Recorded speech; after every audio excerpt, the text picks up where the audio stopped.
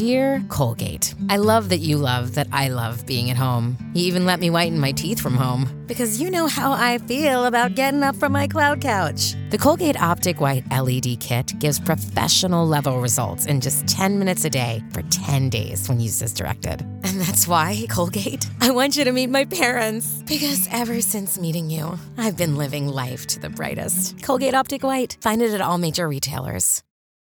This episode is brought to you by Shopify. Whether you're selling a little or a lot, Shopify helps you do your thing, however you cha-ching. From the launch your online shop stage, all the way to the we just hit 1 million orders stage. No matter what stage you're in, Shopify's there to help you grow. Sign up for a $1 per month trial period at shopify.com/special offer, all lowercase. That's shopify.com/special offer. When you need mealtime inspiration, it's worth shopping Kroger, where you'll find over 30,000 mouth-watering choices that excite your inner foodie. And no matter what tasty choice you make, you'll enjoy our everyday low prices, plus extra ways to save, like digital coupons worth over $600 each week. You can also save up to $1 off per gallon at the pump with fuel points. More savings and more inspiring flavors make shopping Kroger worth it every time. Kroger, fresh for everyone. Fuel restrictions apply. What Joey didn't tell us is that he moved to the Grand Ole Opry, where all the tap dancing and clogging's going on. All right, let me try that again. As soon as the jump roping stops.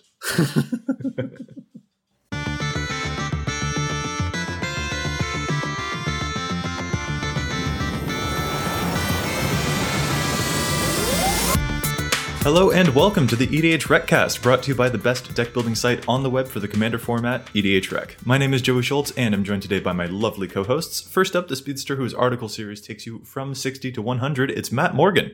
I am the box topper of this podcast, so full of value. Next, the man whose articles remind you to look in the margins, Dana Roach. I am the master set of EDHREC, packed to the brim with sterling reprints.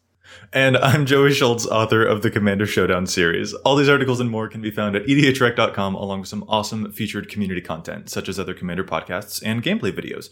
EDHREC itself is a fantastic deck building resource that compiles data from deck lists all over the internet to provide helpful recommendations for new Commander decks. And here on the EDHRECast, we're going to give all that data a little more context. What's our topic this week, fellas? We're going to do some deck techs. That is right. Some listeners sent some decks in to maybe for us to pry at, pick apart, give some insight on. Hopefully we can spruce up some of the decks that we're seeing here. Should be pretty fun. Yeah, it should be. Let's do it. Before we get started, though, I have to ask, did you guys play any fun games recently? New cards that you got? What's going on this past week? I didn't get to play a whole lot of Commander this past week. I played a couple games, got to play my Miri, played a little bit of Muldrotha, and then I dug out my Edgar decks for those, the 3 games that I got to play. But I played a lot of Modern this past weekend. So that was super fun. Found another shop to go try out and got to jam a little bit. It was good to get out, but not a whole lot to speak of Commander-wise. Well, this is an EDH podcast, so Matt, you're going to have to leave, I'm afraid, if all you're doing is playing Modern. I said that I played a few games of Commander. Matt can't get fired from everything he does. Come on, let's show a little sympathy. You can't kick me while I'm that far down, yeah. Let's say that you were doing research for your 60 to 100 articles. How about that? That I was, actually. That I was. Awesome. Dana, how about you? I played a couple games this week. I'm still playing with my Saskia Exalted deck that I'm liking so far. I still haven't found the balance I want with it yet, but it's a long-term project I'm going to stick with. I think I'm just going to start making up some new Exalted cards for it. I think that's my solution, is just to invent proxy Exalted cards don't exist and put them in the deck. That seems like quite the undertaking, I suppose. It's a creative workaround. Well, I'm glad that you're having fun where you're having fun. Just make sure that you alert the table, I suppose, before the game starts. Right. I suppose. Guys, I'm playing with made up cards. Is that cool? I'm going to play this 2-mana spell that wins me the game. Right. What, you guys haven't heard of it? It has Exalted. This is a card that I found on the Create a Card Reddit thread. Right. Oh, man. I myself have not gotten the chance to play any new games or pick up any new cards. I think at best I got to play 1 game last week. The reason that I haven't had enough time for games is actually because I moved recently from one apartment to another. I'm a bit farther downtown. I can actually see the Space Needle from my new place, so that's been really awesome. But it also means that I have not had the time for games. One game that I did play, though, I got to play Edgar just like you said that you did, Matt. I forgot how much fun Edgar Markov is. I know that people don't like attacking in this multiplayer format, but I really like attacking in this multiplayer format. Yeah, turning creatures sideways is my national pastime if I were a nation, but yeah, I love the combat step. I know some other content producers don't, but I do, so who cares? And I like the graveyard in addition to the combat step, but that's just me. There's a lot of fun vampires too, and the deck makes you a lot of bodies, so it's not like you're just turning things sideways with a Crawworm or something. You've got a bunch of cool vampires that are making vampire tokens you can do stuff with. It's just a very active deck. I don't get the hate for that either, particularly in that build.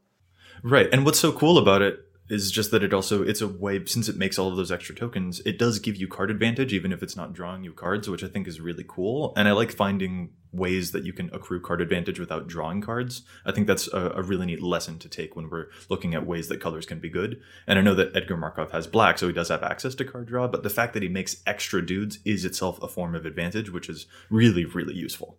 Yeah, that's the only deck that I've ever seen where Captivating Vampire was kill on sight, because as soon as that guy resolves, everybody's like, they're going to steal all our stuff, aren't they? We got to get rid of that 3-drop. Never mind there's a Consecrated Sphinx on the table, but that 3-drop is what's going to, ruin the game. Yeah, it's super fun. Attacking is indeed pretty darn fun, which I think segues us into the commander for one of the decks that we received from a listener to pick apart and improve. Matt, do you want to tell us about this listener-submitted deck? Yeah, so one of our listeners, Harold K., I put out a tweet the other day from the podcast Twitter account saying, hey, what do you guys have some decks that maybe aren't working so great for you guys that you want a little feedback on? Maybe we can use the EDHREC website itself, the reason that we're here, get you some feedback on, what you're looking to do with the deck, where everything's missing, just kind of do a general deck doctor type help for some of the listeners. So Harold K. sent us in an email and he said, pulls help. He just said PLSHALP. Harold, your grammar's terrible. But anyways, then his grammar gets better. I use that kind of grammar all the time. Well, his grammar got better. So what does his grammar have to do with any of this? Well, I was just reading pulls help. Anyways, so Harold goes on to say... He means it's more of a spelling thing than a grammar thing. I thought you were making fun of his grandma. No, she's a nice lady. Okay. I think we've completely derailed this. That's fine. Harold would want this. This is how he would want it to be. That was his grandma's dying wish. It's our mission to interrupt Matt every time that he tries to read this email. It's my mission to interrupt every start that you have. So exactly. This is payback. All right, sorry, go on. All right, so Harold says, I want to make this deck flow consistently, but I worry I don't have enough ramp on bodies to do so. I keep going over the video that inspired it, but I don't know if my modifications or pet cards are ruining the deck synergy. So he sent us the deck list. It's for Vivictus Asmati the Dire, so the new Elder Dragon from Junt Colors in M19. Says, any help is appreciated. Thank you for your time. Harold K. So Harold watched the Commander's Quarters. They did a video of Vivictus Asmati a while ago, put this deck together, and we'll link it in the show notes for everybody, or put a link on there somehow for everybody. But it's an all-permanence deck. There are no spells, no instants or sorceries. It's all 40 creatures, 37 lands, 13 enchantments, 1 planeswalker, and 8 artifacts. So 0 instants or sorceries. But it's one of those all-permanence decks, obviously built to abuse Vivictus Asmati, and just his ability whenever he attacks, you get to put some stuff from the top of the library on top after you blow something up. So it's really cool. It cheats a lot of stuff out. It's one of the Elder Dragons that I think I was the most excited for personally. But yeah, it looks like a pretty fun deck. What do you guys think? I also think that it looks pretty cool. Harold, thank you so much for submitting this deck. I hope that our advice is going to end up being pretty good about it. So as Matt mentioned, Vivictus Asmati the Dire, that's the 6-mana, 6/6 Jund Elder Dragon. It flies, and it's got that weird trigger that he mentioned. Whenever it attacks, for each player, you choose a permanent they control. Those permanents get sacrificed, and then everyone who sacrificed a permanent this way reveals the top card of the library and puts it onto the battlefield if that top card is a permanent card also. So it kind of chaos warps the battlefield every time it attacks, which is why this is an all-permanence deck, because then you'll basically always hit gas every time Vivictus attacks. You're never going to be sad with what you hit, while your opponents might flip a spell and not be able to get it. So that would be a pretty neat way to get more card advantage that way too. I think it looks pretty intense. Yeah, and I'm always a fan of decks that have like one specific weird thing, like I'm not running spells. I like that. I like seeing decks that have a twist like that. You like it when they have some sort of a kitsch to them? Yeah, like you're some kind of a hook. So like, hey, I'm not running any artifacts in this deck, or I'm only running instants or something like that. Like I'm always a fan of seeing those kind of decks. Right, I think you actually yourself personally kind of brew around those too. Your Sigarda deck doesn't have any enchantments, for example. Any artifacts in it. Right, Sorry yeah. about that. That kind of thing. Yeah, so this definitely seems up our alley, but that doesn't mean that we can't offer some critiques about it. The first thing that we wanted to do was go to EDHREC itself and see what EDHREC has to say. There's a really cool feature on EDHREC on the far right tab. There's something called Recs, and when you put that in, when you click on that one, you can actually add your deck list and select what your commander is, and then the website will very conveniently analyze all of the cards that you're running and then provide you with very specialized suggestions on which cards you're not currently running that EDHREC actually says could be it deems as the most popular. That way you don't have to sift through every single card on that commander's page. It can just compare the stuff that you're already running and then show you the stuff that EDHREC thinks that you could be in addition to the stuff you're already running. And it's just nice to have it kind of honed down that way. So we figured that we would do the same thing here when we're looking at Harold K's deck. We would put this Vivictus list into the EDHREC Recs tab and see what the site has to say. So, guys, what does the site have to say? Well, so the top recommended card to add in there is one of the new ones from the Commander 18 product, Emissary of Grudges, which I think is kind of a spicy one because it's a way to cast instants and sorceries without actually putting any in your deck. So, Emissary of Grudges is 5 and a red for a 6/5 flyer with haste. And it says, as Emissary of Grudges enters the battlefield, secretly choose an opponent.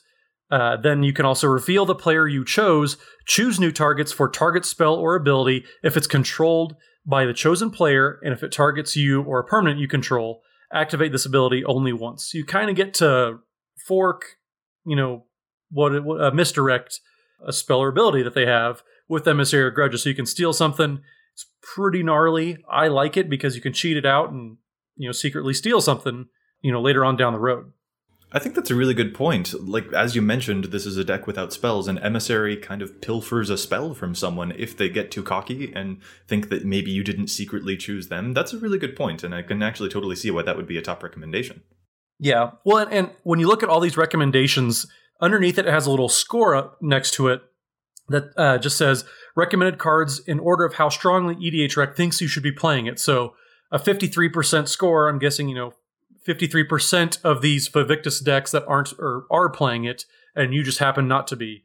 The next card is Lightning Greaves, which has a 35% score. Just kind of gives you a kind of a comparison on how many other Vivictus decks are playing this card that you are not. Yeah. And one thing nice about Emissary of Grudges, too, is being a 6/5 with flying and haste, it can swing as soon as it comes into play. It has evasion baked in. So even if there's nobody manages to cast a spell that you can actually use the ability with, it doesn't really necessarily matter. That's still going to do work in that deck when it's on the field. Yeah, that's a super neat one. This deck, in classic Jund fashion, is going to punch people, and you could do a lot worse than a 6/5 flying with haste, in addition to your already flying commander. That sounds pretty awesome. Matt, you mentioned that Lightning Greaves was the next most recommended card, and that I'm really happy to see. I was surprised in looking over Harold's deck, actually, that there wasn't a Lightning Greaves already in the deck, because attacking right out the gate with Vivictus seems pretty important.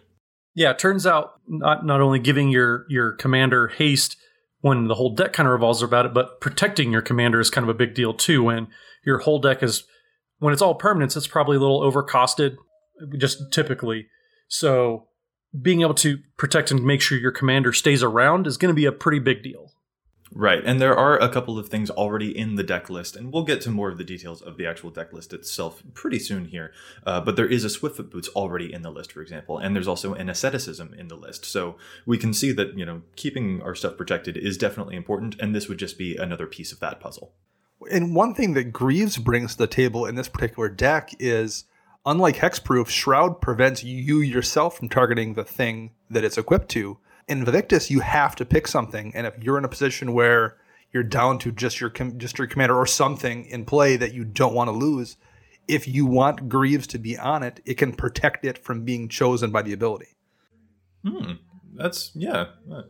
That sounds pretty cool. Up next on the EDHRECs, we're seeing the card Sifter Worm. I have to admit, this is one that I've not seen before.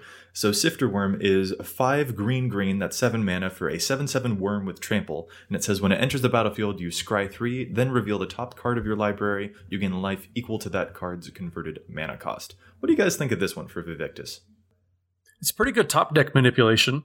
Yeah, it sets up your top deck, presumably with something with a high cost that you're going to then use the ability on to put into play, and you gain life in the process. Those seem like a couple of pretty decent things. And it drops a 7/7 trample body onto the field while doing it. Maybe it's not the most efficient way to do it, but it's doing multiple things for you simultaneously that this deck all wants. I suppose. I do like the top deck manipulation, and we'll see later that top deck manipulation is definitely a pretty important part of Herald's deck, but this seems like a lot of mana to do it. That's my only problem. Well, you don't have to worry about the mana cost when, you cheat in with Vivictus and set up your next turn, too. You're right. This is it's weird for me. I only know how to cheat creatures into play from graveyards, not from the top of the deck. It's very new territory for me. So that's probably true. why I'm having difficulty adjusting. I mean, I don't know how to cast extra turn spells. I only do them for free with Narset. So I get where you're coming from, Joey. Alrighty, and the last one that we've got here on the top row is World Shaper. That is the 4 mana 3/3 green Merfolk Shaman that says whenever it attacks, you mill 3 cards, and when it dies, you get lands from your graveyard onto the battlefield tapped. I love this guy, and I'm actually really excited to see it here in the Vivictus deck. Not only because it's more attack triggers, but also this is kind of a neat way to pseudo creature ramp, which I think is pretty darn cool. Since there are no spells in this deck, you don't even have things like Cultivate or Kodama's Reach or Rampant Growth or things like that. So having your ramp effects on a creature, I think that's pretty darn neat. I think in theory, I think that makes sense in theory. I think in this particular deck, as it's built, there's not a lot of lands that are being put in the graveyard. There's Expanse and there's Evolving Wilds. There's a Ghost Quarter. I think that may really be it for lands that you have a way to put in the graveyard outside of them blowing up via Vivictus himself. So I would guess that this card's going to whiff way more than it doesn't. I think it's a good card. I think there's a lot of decks where it does a lot of work. I don't know if this is the deck for it, though. See, I think it's actually very good. The nice thing about it is with Vivictus, you have to target something of your own every time Vivictus attacks. So what this card does is it makes everything basically, you blow up one of your own lands, because with World Shaper, you're going to get them all back later. You don't have to attack with World Shaper. He can be just a nice blocker and just say, hey, you can attack me, but I'm going to block with World Shaper. I'm going to get 5 lands back. Like, that's quite the deterrent by itself, because people don't want to give you that many resources. And at the same time, if they're using like a Swords to Plowshares or Path to Exile on your World Shaper instead of your Vivictus, I think you're coming out way ahead anyways. So I really like World Shaper. I think it adds a nice dynamic. Like, I don't think the first ability is relevant at all. You don't need to attack, but it's just a very good deterrent, for getting people to block, and gives you a way to get those lands back that you're going to be blowing up with your commander. Yeah, I just don't. I feel like in a deck where you're running like the perfect suite of fetches and, have multiple land destruction lands and other things that are putting lands in the yard frequently, I think it's probably going to do work. I just think the odds of you getting enough lands off this requires both people to not have Grave Hate out at all, and it requires you to be blowing up your own lands on multiple turns before this guy dies. That seems like a lot of things that have to happen simultaneously for a payoff.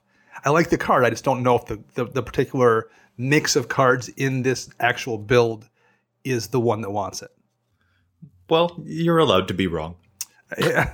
The floor isn't high enough. We get it. It isn't. I just don't think it is. I think that mathematically looking at this land base, I don't think you're going to have enough lands in the graveyard frequently and fast enough to take advantage of it.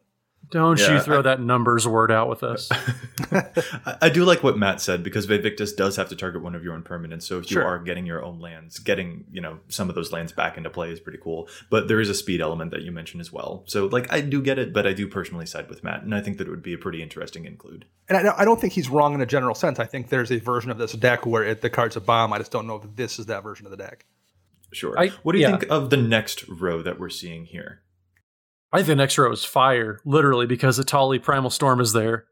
I mean, more lightning than fire, but I suppose lightning begets fire. Yeah, we're seeing some really cool cards here in the next row for these recommendations. First is Acidic Slime, which we all know what Acidic Slime does. And yeah, that's a pretty annoying card, defensively and offensively. But then also the card after that is Atali Primal Storm, which has a pretty similar effect to Vivictus, actually. Yeah, and Atali, when we talked about the Boros episode, back in the day, we talked about how Atali was like one of those great things that scales really well in multiplayer games for the Commander format. So seeing that on there, you get card advantage by, attacking with Atali because you're getting something from every player at the board.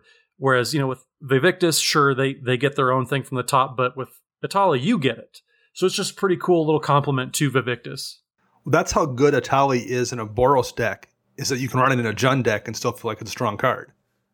So if you're running this in Jund and being like, yeah, this does a lot of work, then it absolutely is doing work in your Boros deck. Yeah, I have to agree. Atali is pretty bonkers. It's every time that I see it, I'm just like, that's going to be a problem next turn. And then I end up being right. Atali's pretty cool, and I think that would be a really great include. We've got a couple more artifacts that are recommended after this. There's Darksteel Pendant, a 2-mana artifact that is indestructible, and it says you can pay 1 and tap it to look at the top card of your library, and then put that card on the bottom if you'd like. So basically just scries 1 every turn, which is pretty cool. And then after that, we've got things like Golgari Signet and Gruul Signet that are recommended. What do you guys think of these artifacts? I think Darksteel Pendant's a fine scry, source of top deck manipulation. Yeah, they're both efficient. Golgari Signet is obviously, the Signet cycle is good in almost every deck, just period. And Darksteel Pendant does a nice budget version of Divining Top. And in this deck, I think you want multiple redundant top deck manipulation effects, and that does it relatively cheaply.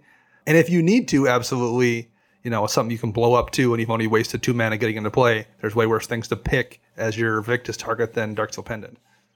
Yeah, I think that these especially, the Signets and the Pendant, are really important for this deck. Since we know that we're going into a spell-less deck, the Signets are incredibly important. We do have some really cool creatures that provide us with mana here. We've got things like Farhaven Elf, we've got a Birds of Paradise, we've got Wood Elves that are in Herald's deck already, but we don't have things like the Signets that could help us with providing more mana advantage. And I think that the mana ramp in this deck is actually going to be pretty important. If we're not using some of the classic spells, we do need it in other ways, and we especially need it because a lot of Herald's deck is really, really expensive, which is exactly what it should be. He's trying to cheat stuff into play for free with Vivictus so that he can avoid all those mana costs. But if Vivictus isn't on the field, gets removed a couple of times, it's going to be really hard to pay for all of those really expensive spells if you don't have proper ramp, and I think that makes things like the Signet really, really important. I think the Signet also protects you a little bit from things like Torpor Orb effects, where it's going to shut down a lot of your land ramp on creature abilities. Being able to also ramp via artifacts is pretty useful here, just to keep things diverse. Okay, so those are some of the cards that EDHREC is recommending for the deck, but if we're going to add cards to a deck, then obviously we have to take cards out too. So let's take a deeper look at Herald's actual deck now and see where those cards might fit in, and what cards we think would probably need to get taken out if we were to put those in. Dana, what are some cards that are sticking out to you from the deck list? The enchantments, especially, is where I'm looking at and seeing stuff. I always think it's really dangerous to run auras in decks that don't have a creature you're logically attaching it to, like Uro or Sigarda, that can protect those auras. You're just asking to get 2 for 1 or 3 for 1. A lot of these are pretty good auras, and they, some of them are things that you can return back to your hand, whether like Dragon Breath, for example. If it gets blown up by the Victus or something, you can bounce it back and recast it, or return it from the graveyard in the case of Dragon Breath. But I think there's just a few enchantments there that you would be better served running. Even like some of those creatures, when this creature comes into play, target creature you control gets, +3/+2 on the turn or something.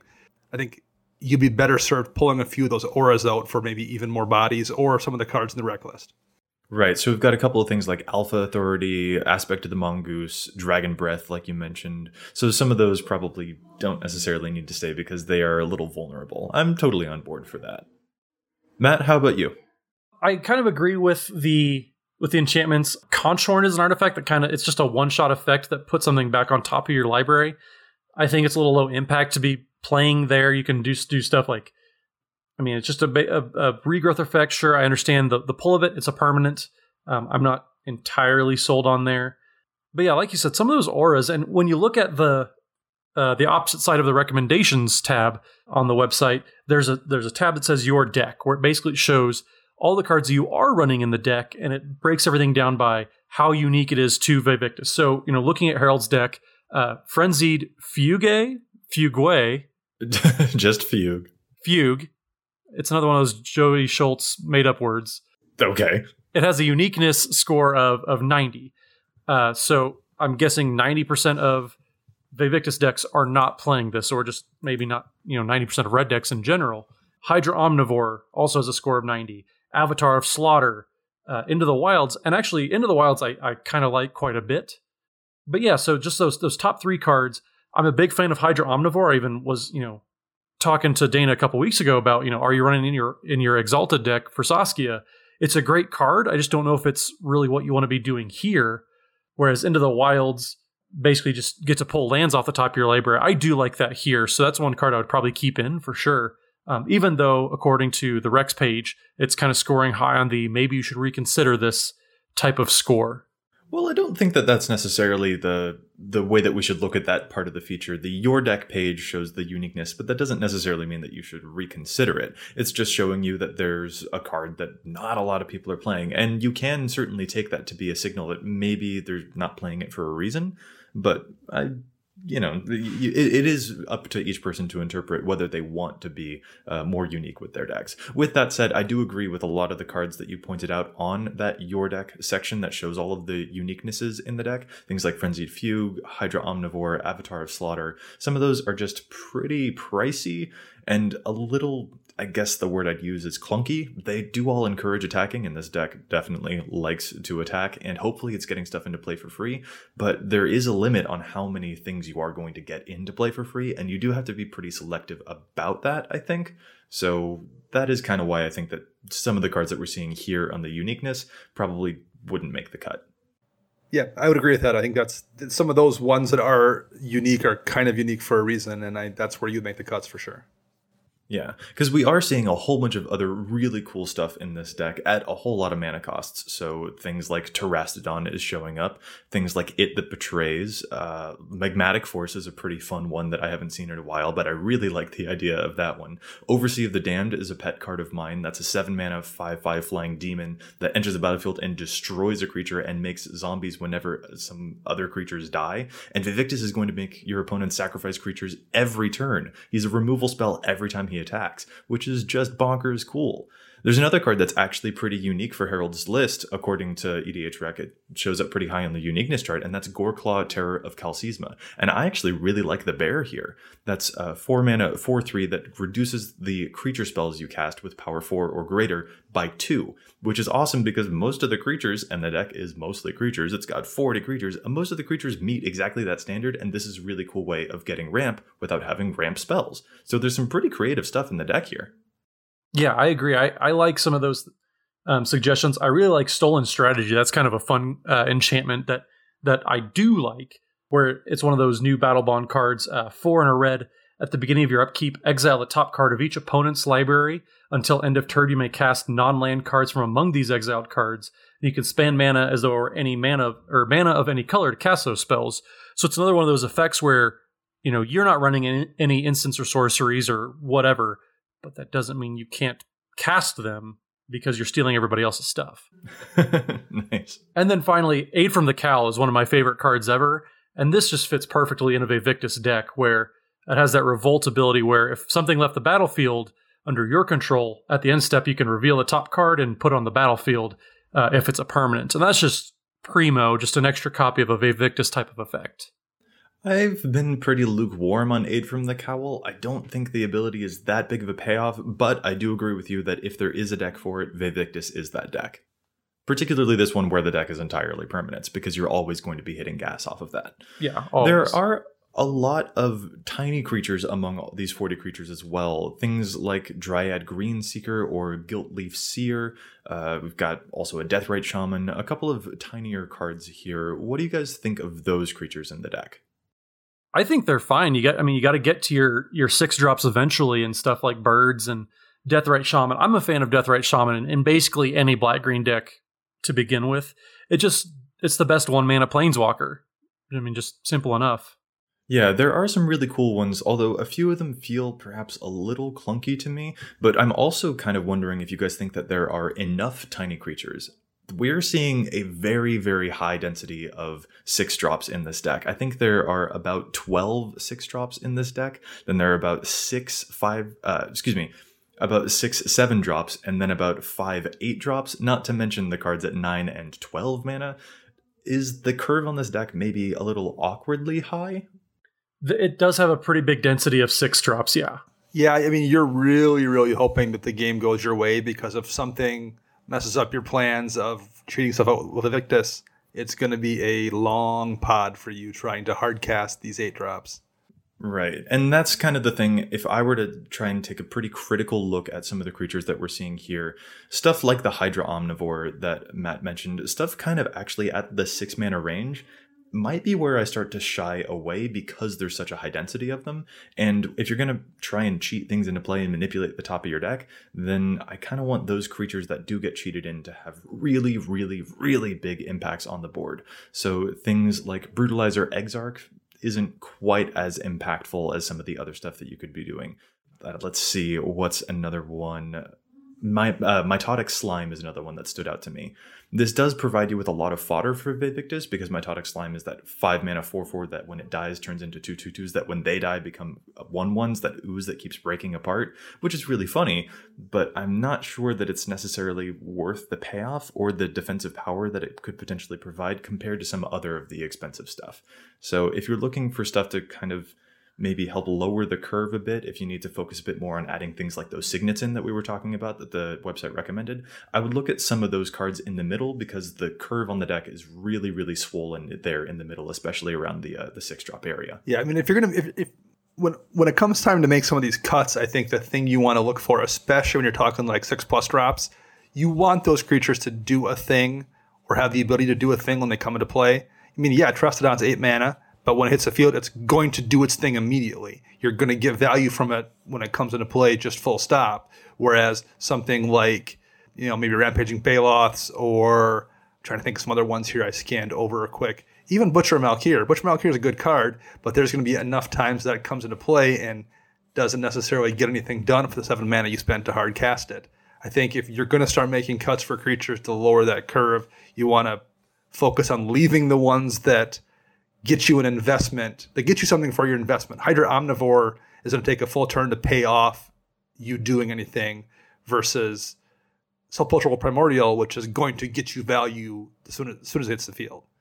Right, that's a really great point. Another one that stands out to me is the card Verdant Force, 8 mana 7/7. At the beginning of each upkeep makes a 1/1 green sapperling. I like Verdant Force a lot, but you know what I also like is Tendershoot Dryad. So there are some cases where you can even maybe put the mana cost a little bit down somewhat, because you can find similar effects that might be also a bit, farther, a bit easier on your mana curve, because there isn't any way that you can cheat all of these creatures into play. So that is the awkward part about it with the deck, is that you do want them to be, logically castable. You can't actually play these spells, but you do have to find the effects that you really, really desire and focus on those, and just make sure, like Dana, like you were mentioning, that those are very impactful. So yeah, it's definitely pretty interesting. So we've got one more thing that we want to look at with this deck. There have been a lot of recommendations from the website, but are there any cards that the website didn't recommend that you guys think are definitely worth checking out to add to Herald's deck? The one that popped into mind for me right away, and there's 2 of them, I guess. Bloodgift Demon is fairly obvious, just because it lets you Phyrexian Arena on a creature every turn. It's got a 5/4 flying body, and this deck needs some draw. So I kind of liked that. But it also takes a full turn to do anything. The one that I really like here is Disciple of Bolas at 4 mana, and it's a human wizard. And when it enters the battlefield, you sacrifice another creature, gain X life, and draw X cards, where X is that creature's power. There's so many big bodies in this deck that there's going to be a ton of times you drop Disciple of Bolas, sacrifice that Trusted on it's already done its work, and draw back up to a full hand, if not more. Then you're not relying on Victus to be your only source of card advantage. You've got a couple of creatures that also do it. And Disciple is so efficient just in general. And in this deck where you've got so many big creatures, it's even more efficient than usual. I really like those suggestions. Matt, what do you think? So one of the cards that Harold has on the maybe board is Lurking Predators. I think that card would be absolute hot sauce. Oh, yeah. Definitely put that in there.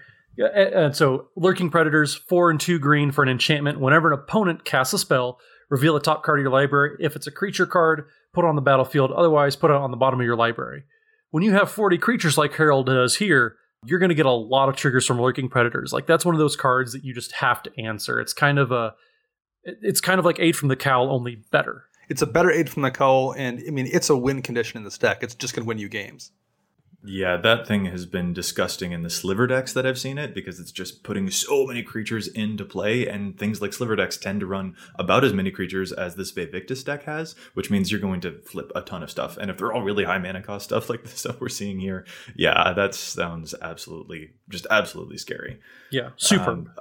Another enchantment that I think could be pretty interesting is Death Reap Ritual. That's the Golgari 4-mana enchantment that's got that morbid ability at the beginning of every end step. If something died, you draw a card. And sort of like the Aid from the Cowl that you were mentioning, Matt, you're definitely going to make sure that stuff dies every turn, because Vivictus is going to make people sacrifice things. And just generally, creatures die. People play Wraths. People fight in combat sometimes. Like, creatures are going to die, so that could be a really great enchantment. It's still on theme for you. You're not, drawing cards with black spells necessarily. You're drawing cards with a black enchantment instead, so you still get to stick to that theme, and it does a whole ton of work in the Marin deck, where I personally play it, and I think it could do just as much work here. Hey, it's Kaylee Cuoco for Priceline. Ready to go to your happy place for a happy price? Well, why didn't you say so? Just download the Priceline app right now and save up to 60% on hotels. So whether it's Cousin Kevin's Kazoo Concert in Kansas City, go Kevin, or Becky's Bachelorette Bash in Bermuda, you never have to miss a trip ever again. So download the Priceline app today. Your savings are waiting. Go to your happy place for a happy price. Go to your happy price, Priceline. Your brain needs support, and new Ollie Brainy Chews are a delightful way to take care of your cognitive health. Made with scientifically backed ingredients like Thai ginger, L-theanine, and caffeine, Brainy Chews support healthy brain function and help you find your focus, stay chill, or get energized. Be kind to your mind and get these nootropic chews at ollie.com. That's OLLY.com. These statements have not been evaluated by the Food and Drug Administration. This product is not intended to diagnose, treat, cure, or prevent any disease. Another day is here, and you're ready for it. What to wear? Check. Breakfast, lunch, and dinner? Check. Planning for what's next and how to save for it? That's where Bank of America can help. For your financial to-dos, Bank of America has experts ready to help get you closer to your goals. Get started at one of our local financial centers or 24/7 in our mobile banking app. Find a location near you at bankofamerica.com/talktous. What would you like the power to do? Mobile banking requires downloading the app and is only available for select devices. Message and data rates may apply. Bank of America N.A., member FDIC. And I would be very remiss if I didn't suggest Reassembling Skeleton. That was one of my challenge stats when we first were talking about the Elder Dragons, but Vivictus decks, Reassembling Skeleton is just a free sack. You target Reassembling Skeleton, put something onto the battlefield that you cheat in, then you pay 1 and a black, put Reassembling Skeleton back onto the graveyard, tapped, or back from the graveyard to the battlefield tapped. It's just a free way to sacrifice something and get it back for very, very cheap. Yeah, it's a great card. It's something that most Vivictus decks should be playing. Yeah, this is definitely a cool deck. I feel like Harold has really done a lot of his research when it comes to this deck. Looking at the lands, especially one of them that I'm seeing is Arcane Lighthouse, which can remove Hexproof and Shroud from your opponent's stuff, which means that Vivictus will be able to target those things, their commanders, even if they have Shroud or Hexproof. Like, I think that he's definitely got a really, really spicy deck going here. But, there are a couple of improvements that can definitely be found, and hopefully the stuff that we've mentioned here will help him with that. So, good luck, Harold. You'll have to destroy us with your Vivictus deck if we ever meet you at a GP somewhere. For now, let's move on to our next segment. That is head-to-head. We are going to compare some data on the website, but first we're going to make each other guess about that data. So, Dana, what data do you have for us? The data I have today references 2 cards that were spoiled in the upcoming Ultimate Master set, and they are both box toppers, and they are both lands. The first is Ancient Tomb. The second is Cavern of Souls. Which of those 2 is in more decks on EDHREC? Ancient Tomb, I know, taps for 2 colorless mana, but then it deals 2 damage to you. Correct. Cavern of Souls, that's the tribal one, isn't it? You choose a creature type, and spells of that type can't be countered. And you can and if you use Cavern of Souls to generate that mana. And it can tap for any color of mana for those creature spells too. That one's really cool. Matt will probably disagree with me because Matt disagrees with me about everything. But I think that Cavern of Souls might take it here because of all of the tribal hype that was happening over the past year after Ixalan. So that's going to be my guess. I actually think I'm going to agree with you because I know. But I think a lot of people really want their commanders to resolve. I know I personally hate it when my commander gets countered and I have to, start all over again. Cost me 2 more mana to do it next time. So I think a lot of people might play Cavern of Souls, not just for the tribal aspect of it, but just to make sure that their commander resolves. I think that's a very, very relevant thing. Not that I don't think Ancient Tomb, for the people who get a little more competitive, they want to play that fast mana. But I think there's also a non-zero amount of players who think, well, this cost me 2 life. I don't want to lose any life. And then they don't play Shocklands either because Shocklands are bad. So... yeah, I'm going to go with Cavern of Souls here. But I'm kind of torn on it, but I will lean Cavern. Well, I will say this about Cavern of Souls. I have always said if it was a $5 card, it would be in every single one of my EDH decks just to name the commander. So while it's definitely a strong tribal card, I think the main reason it isn't in more decks is because of the price tag. You are both incorrect. Ancient Tomb is ahead of Cavern of Souls. 19,204 decks for Cavern and 22,284 for Ancient Tomb. Well done. And I think maybe not everyone thinks the way necessarily that you do, Dana, where getting that uncounterability on your commander is very, very important. That might be more of a meta thing because a lot of people don't like playing with counterspells. So I wonder if that influences the numbers there. The price definitely is too, I'm going to guess, because Cavern, even when it was in standard, was like a $20 card, and it's only gone up from there. Ancient Tomb, I mean, it's expensive now too, but it sat at 10-ish for a long time. So I'm going to guess that probably is part of it as well. Yeah, that makes sense to me. Let's move on to my head-to-head now. I'm not yet tired of Jund. I want to think about some more Jund stuff. So I'm looking at a Kresh the Blood-Braided deck. And sort of tying into the Vivictus theme, I'm looking at 2 creatures that make people sacrifice stuff. So Kresh, as we all know, is that Jund commander that gets bigger whenever creatures die, which means that these 2 creatures have been super, super awesome for him. These creatures are Fleshbag Marauder, a 3-mana 3/1 that makes everyone sacrifice a creature when it enters the battlefield, and Merciless Executioner, a 3-mana 3/1 that makes everyone sacrifice a creature when it enters the battlefield. Which of those is more popular in a Kresh deck? Man, because it's the same card barring creature type, correct? Yep. Fleshback Marauder is the zombie warrior, and Merciless Executioner is an orc warrior. Aside from that, they're effectively the same card. And I believe Kresh is also a warrior himself. Yes, that he is. I'm going to guess Fleshbag's in more decks just because it's kind of an iconic card that most people... When you think of that effect, you think of Fleshbag Marauder. It's been around a long time. It's had quite a few reprints. Not that Executioner isn't equally as good, because it is, but I think it's probably going to be a Fleshbag.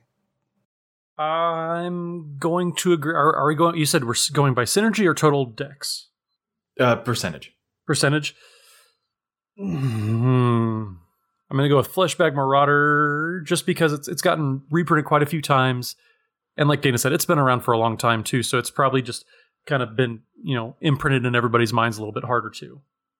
Yeah, I feel like to explain the numbers here, it's definitely useful to actually look at the total number of decks that these 2 cards see play in. So this is just on their own in decks, not specifically within the Kresh context. Fleshbag Marauder shows up in 17,308 decks, and Merciless Executioner shows up in 8,762. So Fleshbag is like more than twice as popular as the Merciless Executioner, which is just crazy. But in this deck, they're pretty close by. Fleshbag Marauder does still win it out, so kudos to you guys. He's 45% popularity there, as opposed to Merciless Executioner, which is 38% popularity. So it's nice to see, at least, that his actual numbers are not twice as popular in Crush decks, just comparing that across. I think that's pretty interesting to see there. And it's neat to find those particular data points, to see those effects that you definitely want more of when you compare the cards outside of the deck and then look at them inside the deck too. I think that that's a pretty useful. Yeah, I would agree. Alrighty, Matt, let's finish up with your head-to-head. So I've got a 3-parter, the old Dana Roach special. Nice. So we all know that Swiftfoot Boots and Lightning Greaves are the two most played equipment. They're almost universal in Commander. Protects your commander, gives it haste, protects any just vital creature in general.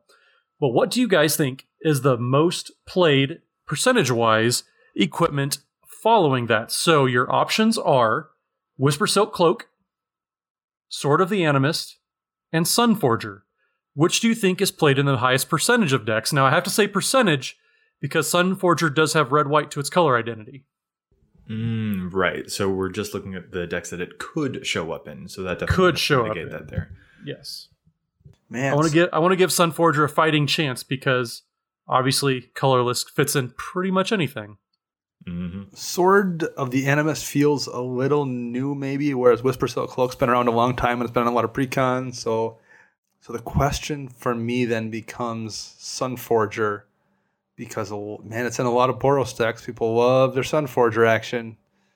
I want to say Whisper Silk, but you're talking percentage. I'm going to go Sunforger.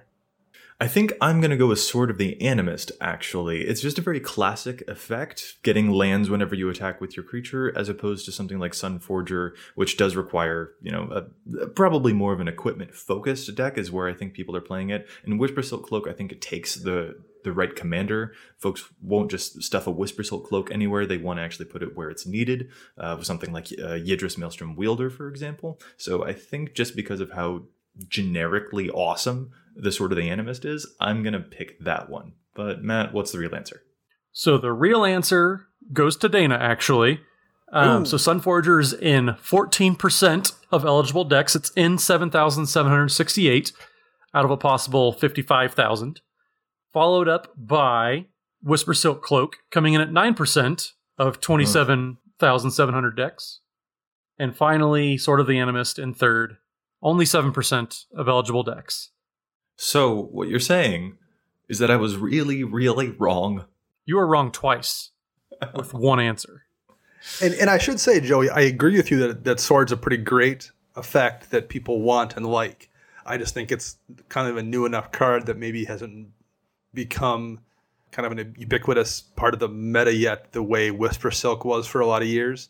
And maybe that's going the other direction. I see a lot less Whisper Silk Cloaks now than I used to, 2 or 3 years ago.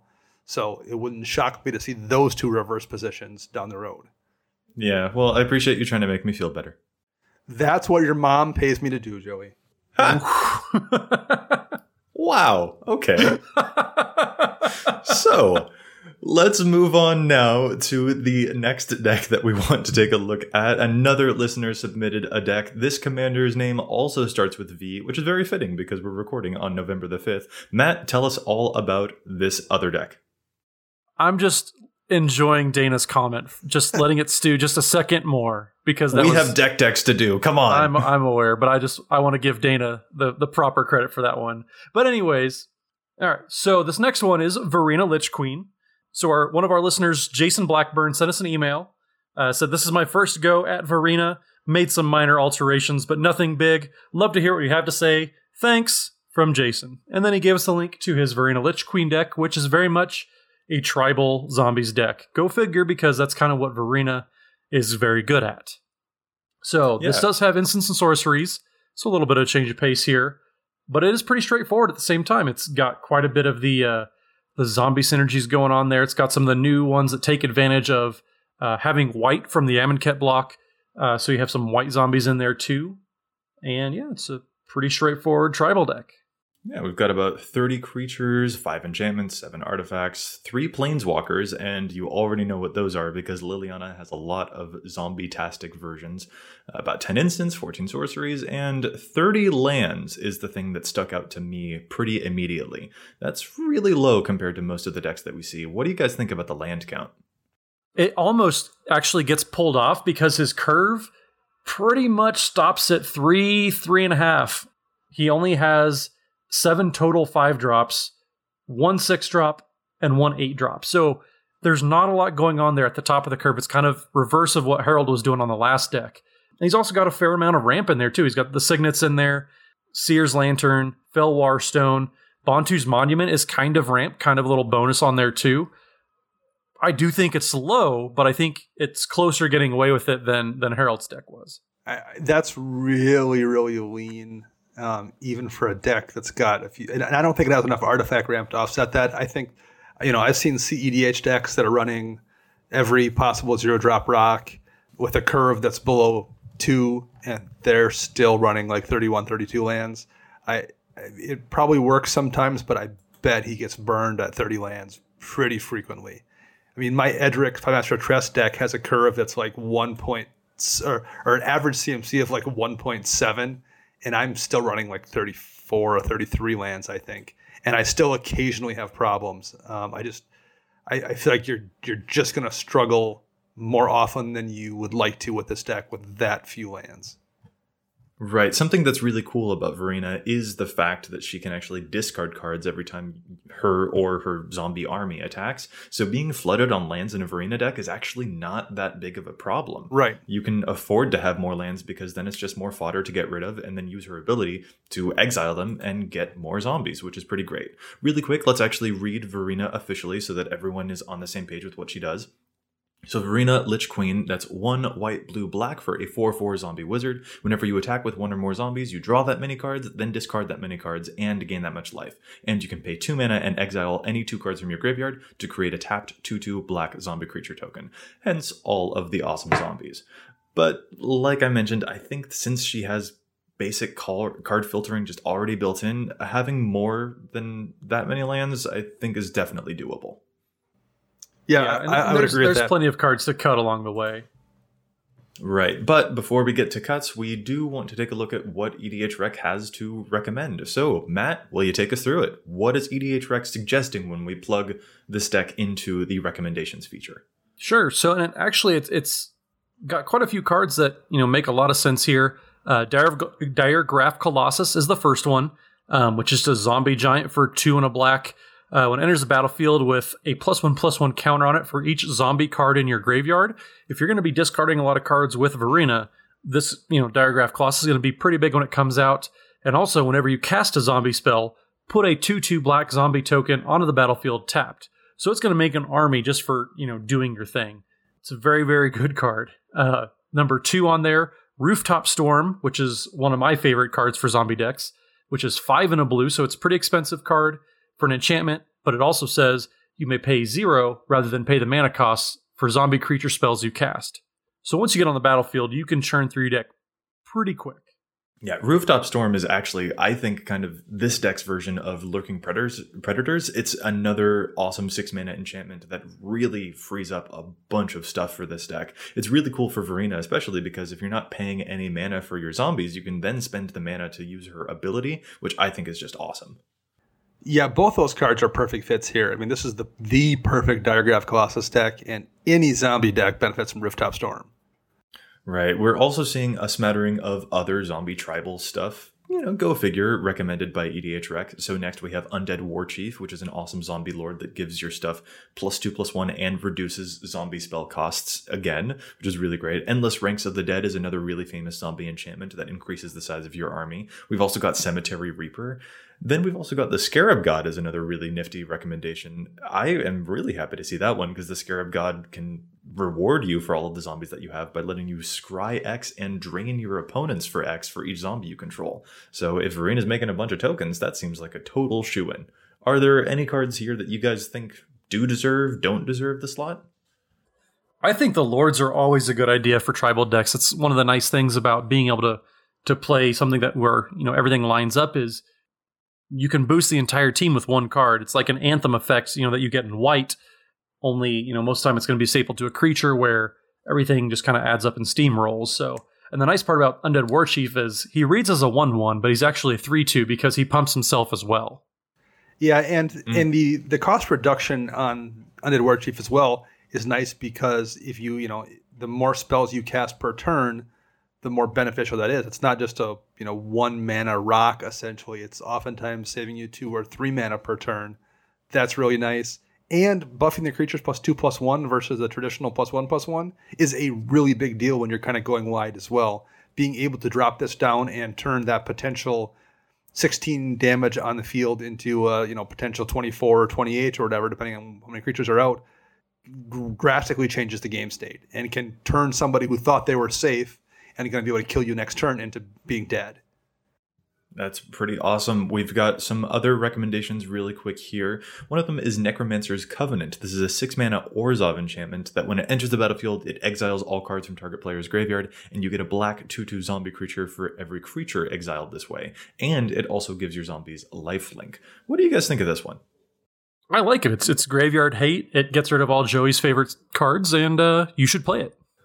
That's exactly it. I'm like, ooh, I don't like this one. But the reason I don't like this card is because I don't want it used against me, which means that people should definitely run it because monsters like me exist and you need to keep us in check. It's also one of those cards that people have been wanting an Esper Zombie deck for a long time just to run that card because it really didn't fit in any of the previous zombie decks. Being able to finally put it in a deck, I think, also is just really nice to do. And the lifelink isn't nothing. And I know sometimes in Commander we tend to take the attitude that, well, it's just life, you can afford to pay it. And you definitely can. But also, being able to gain 30-some life on a crackback with a field full of zombies buys you a turn plenty of times. Like there's a lot of instances where being able to drop that and then swing and gain that much life keeps you from dying in a situation when you would have died. Yeah. There are a few more cards recommended here by EDHREC that I want to touch on. Something that's kind of funny, we can see a couple of removal spells like Anguish Unmaking and Cyclonic Rift is a recommendation for the Verena deck here. But I think that you can run whichever removal spells you like, and if you don't want to go with the traditional, we all know Cyclonic Rift is awesome, then power to you. I think that's quite commendable, in fact. I want to look at 2 more, though. Lich Lord of Unks and Zombie Apocalypse. Those are also recommendations here, and I kind of want your guys' take on those too. I really like Zombie Apocalypse. I'm a big fan of Rise of the Dark Realms, and this is just a specific one for you. So yeah, it gets all your zombies back on the battlefield with Verena. You're churning through the deck, and it makes it okay. Like if you draw into that, you can discard a couple zombies you're not going to be able to cast for a couple turns because you can just cast this the next turn and get them back anyways. It's just a really good way at getting, some card advantage with your creatures. Yeah, I suppose the tension there is just, are you exiling too much stuff with Verena's ability naturally that Zombie Apocalypse may not actually have that big of a payoff? I think if you're being smart about what you're exiling, and Verena, like you're not always going to be activating it. You may not have mana every turn to sink into that. Plus, you're going to be discarding instant sorceries, other card types. So if you make sure that you preserve, granted, if somebody doesn't hate them out of your graveyard themselves, but you can play around that and make sure you're preserving your own zombies to draw into the Zombie Apocalypse eventually. I think that's very doable. Yeah, I've seen enough Verena decks get played so far, and number one, her activated ability winds up being something that is just kind of a last resort or mana sink anyway. There's just enough other things that you can do with that deck. You don't need to rely on it. But when people do, there's enough other cards they've had to pitch that they can use for the sack fodder, the exile fodder to that they don't need to worry about their own zombies. So that doesn't really worry me in this deck. That's good to hear. I'm glad that you guys are on board with reanimation. This is all that I want in life. What about that Lich Lord? What do you guys think of him? Because I'm a little dubious. I'm dubious too. I've never liked Lich Lord of Unks. If you're playing a mill strategy, that's fine. Otherwise, yeah. He doesn't do he doesn't do a thing for a full turn. I think you've got enough other stuff that gets you there maybe easier and more consistently than Lich Lord does. I think he's a fine card, and I think if you have one in your binder, I'd put him in the deck. I wouldn't go out and spend the $10 to add one if I didn't have one. Oh, yeah, I just realized it's a $10 card. And if that's the case, then yeah, definitely not. I think, especially if you're working on a budget, there's much better cards. Like you can do a Cemetery Reaper or, spend $5 on an undead war chief, and you're going to get much more bang for your buck that way. That seems fair. So as long as we're talking about cards that maybe we don't like the Lich Lord, we should take a look at the actual deck list itself. Are there cards there that you guys think probably don't deserve the cut?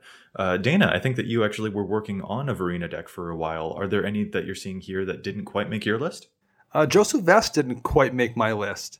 I felt like he was kind of underwhelming as a 4/5 for 4 mana. And if you're relying on being able to kick a card for 11 for it to be good, I don't think you want that in your deck. So that was one that I didn't love. Don't love it when I was playing the deck, and I don't love it here either. Yeah, well, and one of the cards that the site says is kind of unique to Verena decks, you have Bloodthrone Vampire here, which is fine and all because it's a nice sack outlet, but it's also a vampire, so it doesn't really line up with anything. Whereas you could be running Nantuko Husk, which is pretty much the same thing, but it is a zombie. It costs 1 more, but you get a 2/2 instead of a 1/1. But otherwise, it's the exact same type of creature. You sacrifice. It's just a creature that says sacrifice another creature.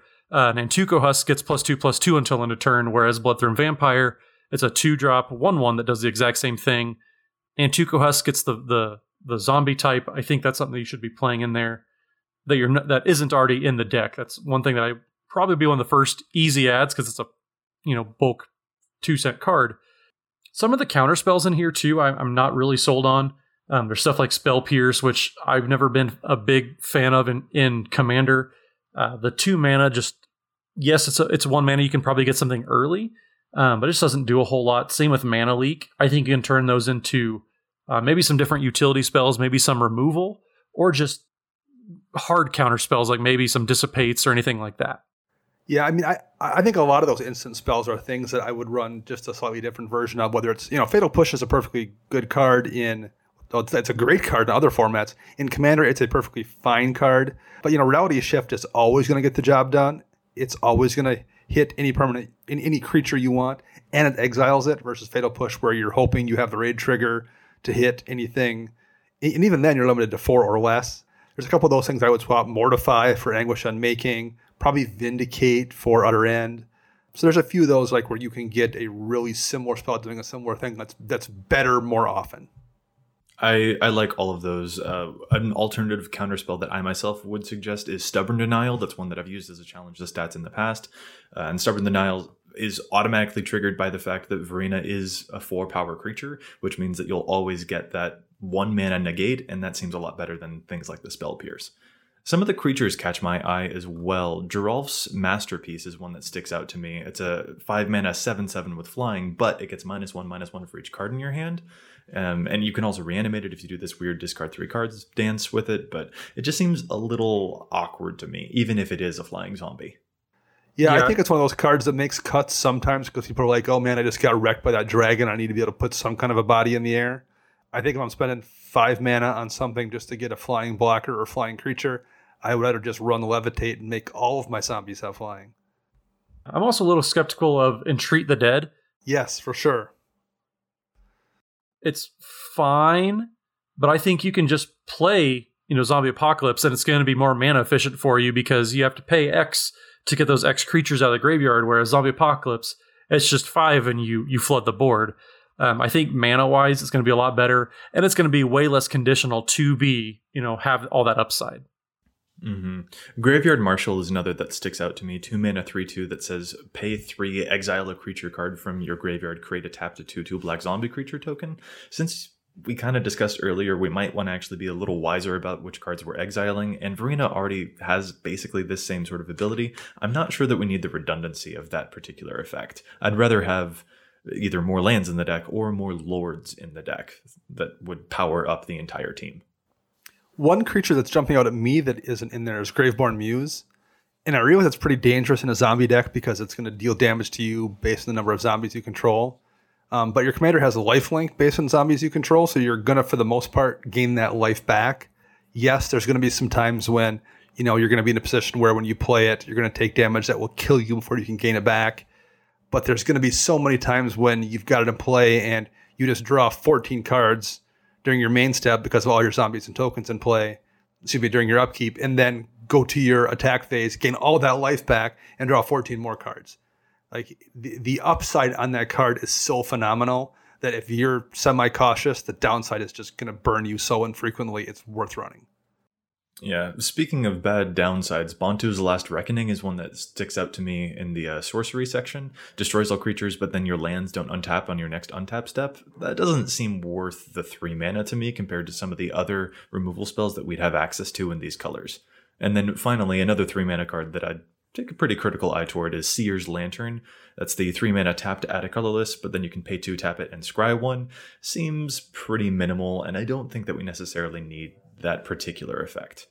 Any others jumping out to you guys? Any other stragglers that you might nix from this one? I might push back on Solemnity. You're not really doing anything broken with it. Plus, it shuts down your own planeswalkers. So I wouldn't be playing Solemnity in here, especially because there's stuff like Quest for the Gravelord next to it, which depends on having counters. So Solemnity, it would be a hard cut for a land for me. That's just you're not really abusing it. Like I'm sure if you gotten killed by Infect a couple times, or you have a buddy running a +1/+1 counters deck or something like that, you might have snuck that in there. But Solemnity definitely would be a cut for a land 100% for me. Yeah, I agree. Unless there's something I'm missing, and I was wondering if there was, like maybe there's some interaction I'm just not seeing that makes it really good. And if there is, great. Maybe you can tutor it up frequently enough to have that be a thing that wins you a game. If there isn't, though, yeah, I agree. I think it hurts you often enough that the times it helps you probably doesn't wash. And finally, one last instant that I just noticed, another 3 mana card, that's Restore the Peace. That's a 1 white-blue instant, and it says to return each creature that dealt damage this turn to its owner's hand. I'd probably be more willing to just play something like Sudden Spoiling or the Polymorphous Jests that Matt mentioned on the previous show in the 3 mana Combat Trickery slot. This one seems a little awkward since creatures have to actually have hit you before you get a big payoff from it, and something a bit different, maybe even like an Aether Spouts effect, might be a bit better in that particular category. Yeah, I was going to say Aetherize or Aether Spouts is going to do the same thing without requiring you to take damage. I would definitely run one of those two if you wanted to do a mass bounce of stuff swinging at you and didn't want it to be Rift. I would for sure go with Aetherize or Aether Spouts over Restore the Peace.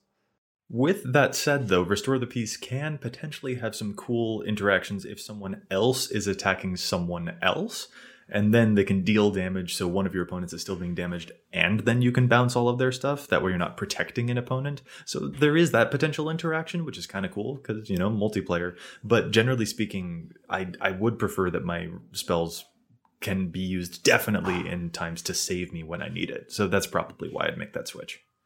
Yeah, I think that's pretty fair. I think the first thing that I would say, just to help even this deck out, cut 5 cards, something like Solemnity, maybe Restore the Peace. Get your way up to 35 lands. That's going to be the biggest help that we can suggest for the deck. Yeah. Right. But we're not out of suggestions just yet. There are a ton of suggestions from the Recs tab on EDHREC, but we also want to take a look at some of the cards that aren't showing up there. What are some cards that aren't showing up in that Recs tab and on the EDHREC page, but that you still think could be pretty useful for this arena deck?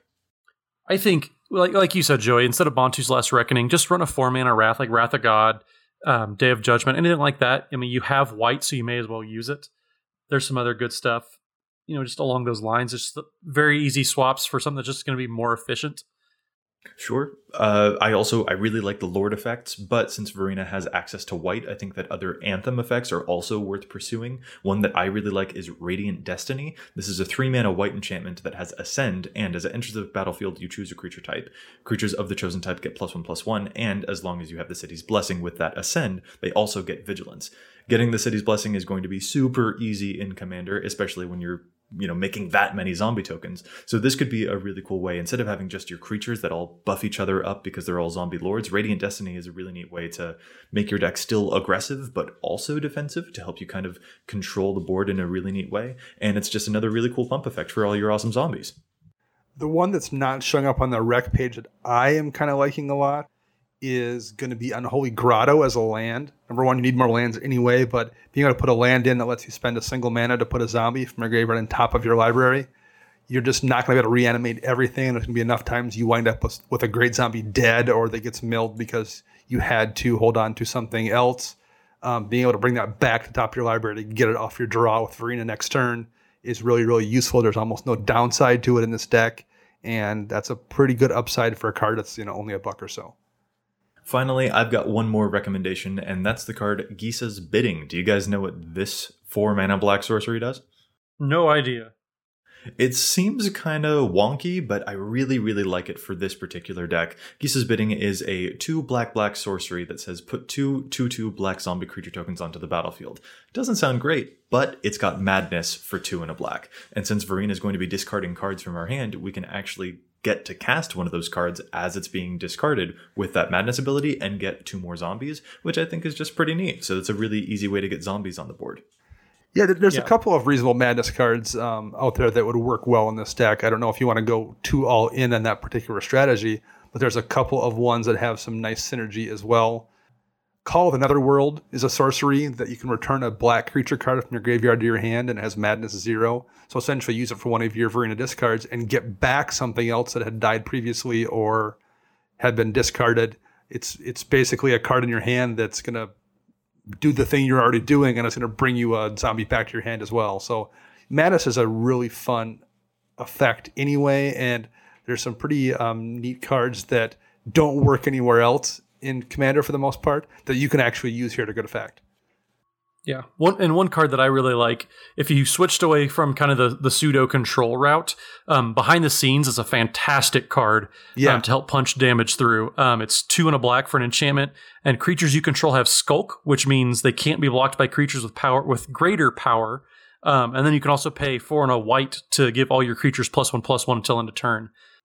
Being able to give them, some sort of pseudo unblockability and then pump them after the fact whenever they, you've moved to damage is super great. I play that in my Edgar Markov deck to great effect. So something like this, I think, would fit in very, very well with a Verena deck where you're trying to go wide. Yeah, I like that a lot. So, Jason, I hope that was helpful. I hope that some of these tips and recommendations have been useful for your Verena deck. For now, we have one last segment that we have to get to, and that is Challenge the Stats. Dana, would you start us off challenging that data? I certainly can. I will begin challenging the stats with a card that's in 822 decks, and that's Argivian Restoration. It's 2 mana and 2 blue for a sorcery that simply says return target artifact card from your graveyard to the battlefield.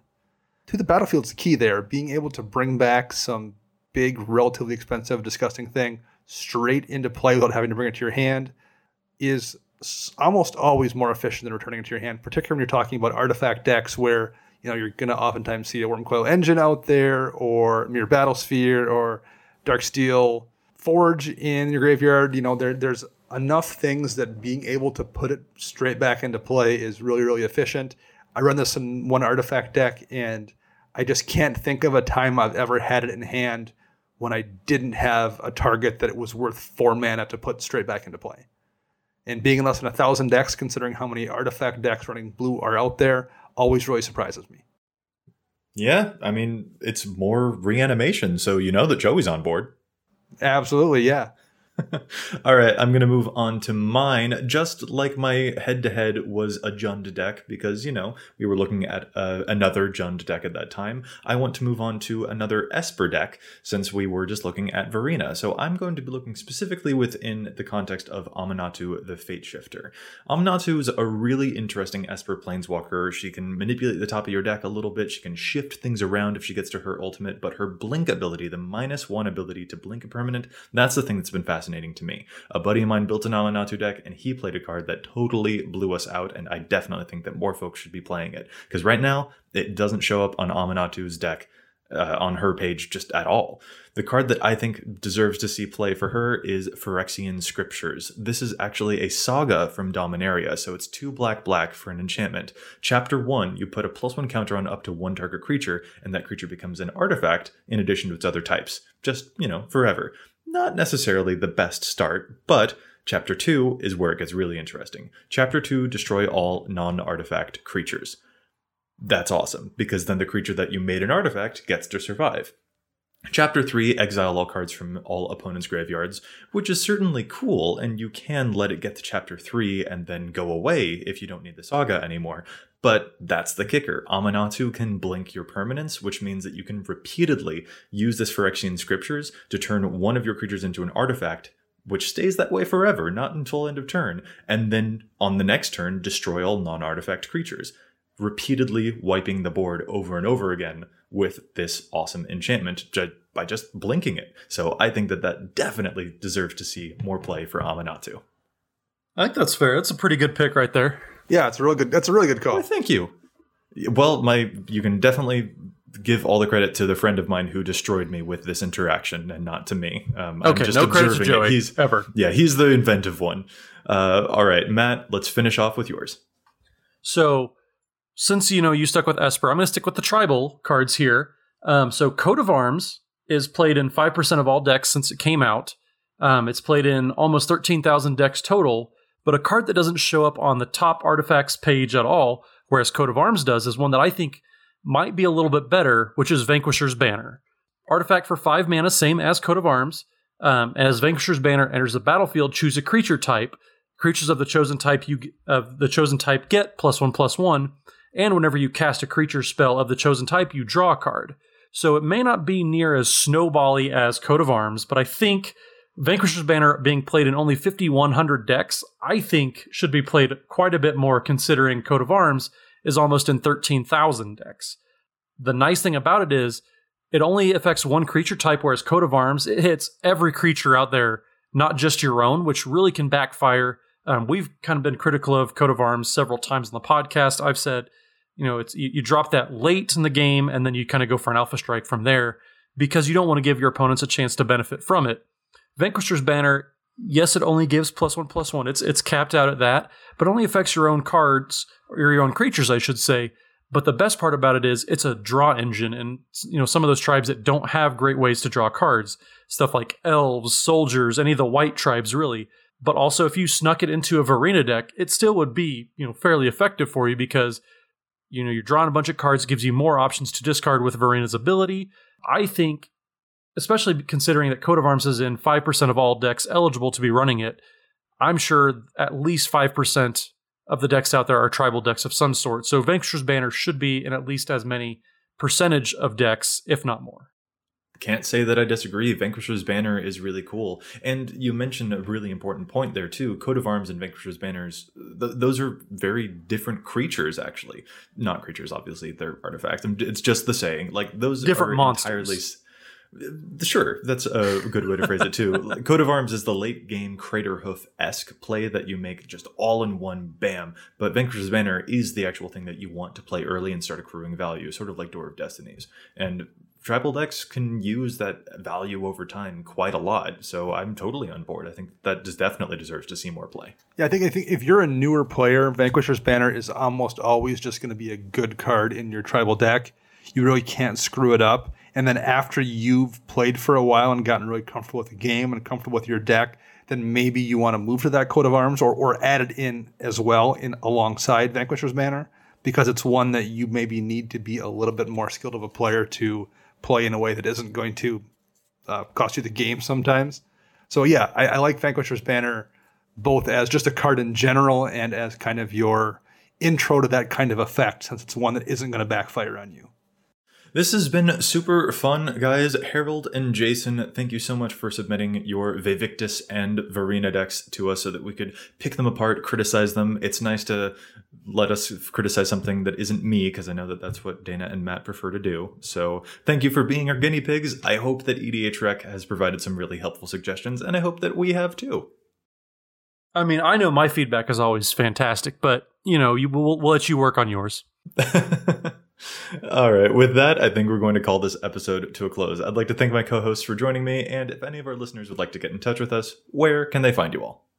You can find me on the Twitters at Mathimus55, MATHIMUS55. You can find me on the Twitter bird at Dana Roach. And you can hear me once a week on my other podcast, Commander Central. And I'm Joey Schultz. You can find me at Joseph M. Schultz on Twitter. Special thanks to our editor for the show, Ken Peddle, also known as Kenish Norn. You can follow him on Twitter at Loader. That's LOAD3R. You can follow EDHREC and the EDHRECast on Facebook and on Twitter. We're doing a giveaway when it hits 5,000 likes and when we get 1,000 followers on Twitter. So head on over there to smash those like buttons for a chance at a cool prize. You can contact us, like Jason and Harold did, at EDHRECast@gmail.com. If you've got questions or maybe other decks that we could review on a future show, that would be awesome. You can also find us on iTunes, and if you do, please consider leaving us a review to help other folks find the podcast too. This podcast is posted every week on our community content spotlight section on EDHREC, where we feature as many other content creators as we can, from Command Zone to Commander's Brew to Commander Versus, not to mention new articles published every day by our own fantastic team of writers. We'll be back at you next week with more data and insights, but until then, remember, EDHREC your deck before you wreck your deck. Oh my goodness. Directly to each other. We got to keep it secret from Joey, the clandestine communication. Rain on the parade. Your reaction's better then. Hey, we tried this once and you kiboshed it, so now we got to plan ahead. Because apparently I can't introduce myself as Chad Kroger.